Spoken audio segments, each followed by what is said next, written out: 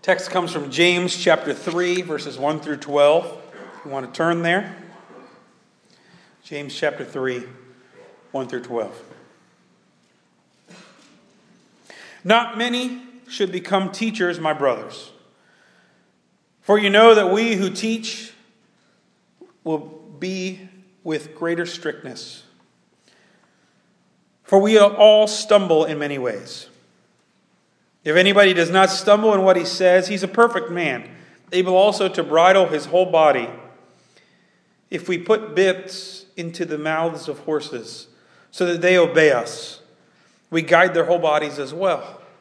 So also ships, though they are so large and are driven by a strong wind, they are guided by a very small rudder, wherever the will of the pilot directs. So also the tongue is a small member, yet it boasts of great things. How great a forest is set ablaze by such a small fire. And the tongue is a fire, a world of unrighteousness. The tongue is set among our members, staining the whole body, setting on fire the entire course of life, and set on fire by hell. For every kind of beast and bird, of reptile and sea creature, can be tamed and has been tamed by mankind. But no human being can tame the tongue. It is a restless evil, full of deadly poison. With it we bless our Lord and Father, and with it we curse people who are made in the likeness of God. From the same mouth come blessing and cursing. My brothers, these things ought not to be so. Does a spring pour forth from the same opening both fresh and salt water? Can a fig tree, my brothers, bear olives, or a grapevine produce figs? Neither can a salt pond yield fresh water. Here ends the reading of God's word.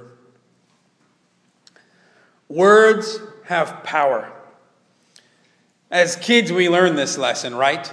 At our first words, our parents jump up and down. As we get bigger and start to copy bigger words or sets of words, our parents and friends, they ask us to repeat the same phrase over and over again. We learn the power of words from our parents.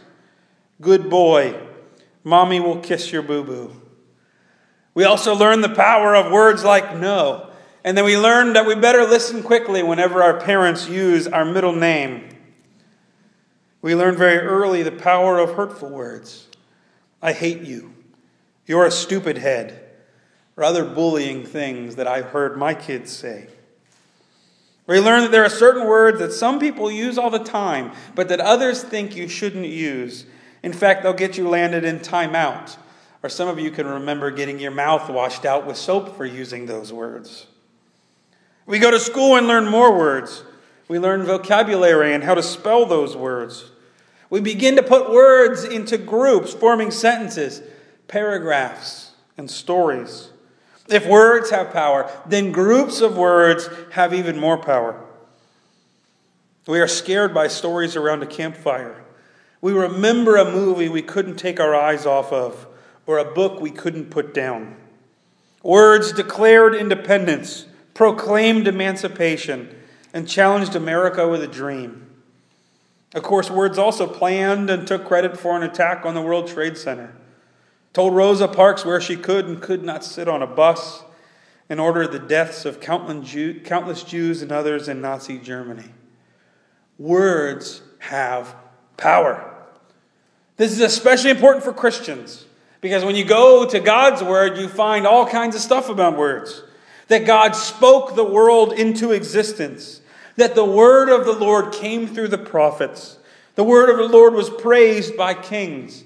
In the fullness of time, the Word became flesh and dwelt among us, Jesus Christ. That same Word became text, God's Word, the Bible. It is God's Word that guides and directs our lives. And this Word isn't just a random set of words, it's a bunch of stories. Stories meant to shape us. Stories building to one big story. We've been calling it the greatest story ever told. As Christians, we study that story. We live that story. We tell that story. As one of our hymns says, we've a story to tell to the nations. James has told us about this, that God's word is implanted in us, that we need to not just be hearers of that word, but we need to also be doers. What God has done in us has to turn into action. And one of the most important and most difficult aspects of that thing inside of us coming out is that we have to control our own words, our own mouths. I think the passage in here with James tells us 4 things about our words. He doesn't spell them out. He, in fact, just launches a whole bunch of metaphors at us. And he doesn't quite do them in the order that I'm going to present them, but I think he's saying 4 things. Number 1, words impact those around you. James says not everybody should be a teacher, because teachers are responsible for their words. Someday I'm going to stand before God and I'm going to have to answer for the words that I gave you. And one of the problems with words is once they're out, you can't get them back. Once they're out there, it's hard to pull them back.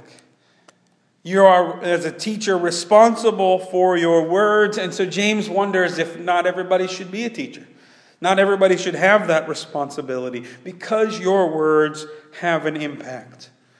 They have an impact not only on how people take them, but also in how you treat others.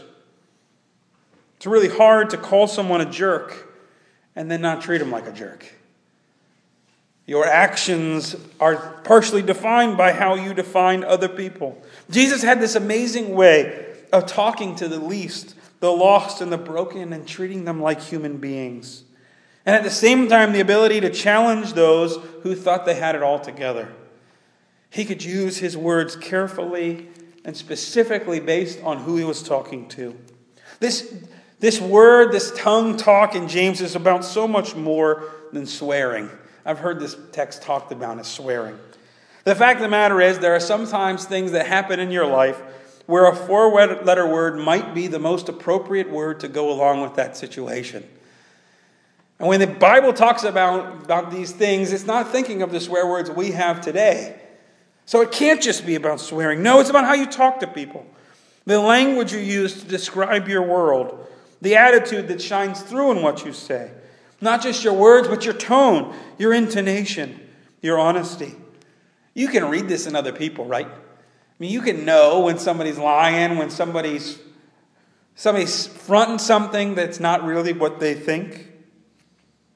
When they're secretly mad at you or holding something back.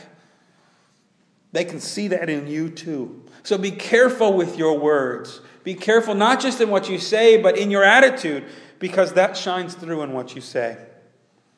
This leads us to our second point. Words reveal your heart. Whatever's going on in your heart bubbles out through your mouth. I mean, James uses a number of metaphors for this, right? A spring or a pool of water is either salt or fresh water. It can't be both. As soon as there's salt in it, it's salt. I mean, brackish water is not fresh water. If there's salt in there, it's problematic. Or a tree. The kind of tree will produce that kind of fruit. You can't get oranges from an apple tree. If you get oranges from an apple tree, somebody lied to you about what tree you have. The fruit relates to the tree. And your words are like the fruit that relate to your heart. This is why lies eventually break down. At first, it's in your heart to lie, to try to get away with it, to try to get what you want. But over time, people have a lot of trouble keeping up with lies, because you have to keep lying. You have to keep buying into it. In fact, have you ever known somebody who lied so much that they bought into their own lies? It's like they started to believe it themselves. Why do they do that? Because ultimately, your heart and your mouth can't be doing 2 different things.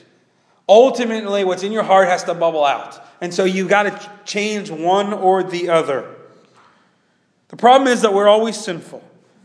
There's always the possibility of sin bubbling out of us. That's why it's the hardest thing to control. James says that we cannot control it at all. Even the most together Christians that you have, that you know, people you really looked up to, I bet you saw them slip once. I bet you saw them get angry or get hurt, and you saw their words not be as clean. Do you remember being a kid and hearing your parents swear for the first time? or say something like that for the first time? It's kind of shocking, like you didn't know that was in there. But it is for all of us. Maybe this is why James calls the tongue a restless evil. Because it's always a problem. It's always there. We can tame all kinds of animals, James says. But the tongue you're going to constantly have trouble with. Why is this important? Number 3. Because words direct your life. Your behavior follows your words. If you can control your tongue, then you can control your whole body. But James's metaphors are really extreme on this, right? You put bits into a horse's mouth, and when you control the mouth, you control the whole horse. James says that's you. If you can control your mouth, you can control your whole life. Or a ship that's turned by a little rudder. I mean, here's a ship that gets tossed about by the sea, right? And the wind can push this whole thing around. But a little rudder on the back of the ship is what ultimately you use to guide your life, that ship. Your tongue is like that rudder. And what you say shapes how you act. Your tongue can start a fire. Just something small can be a big deal. You want to change the way you look at your work? Start talking about it differently. Is work really a prison? A place of torture? Haven't you heard people talk about their work like that? I would not want to go to that job either. Or is it a chance to do something good? A place to use your gifts? You want to change your marriage? Start talking about your spouse differently. You start making too many jokes about your wife being a ball and chain. We start to think something about your marriage, right? Start to talk about your husband as if he's a big child.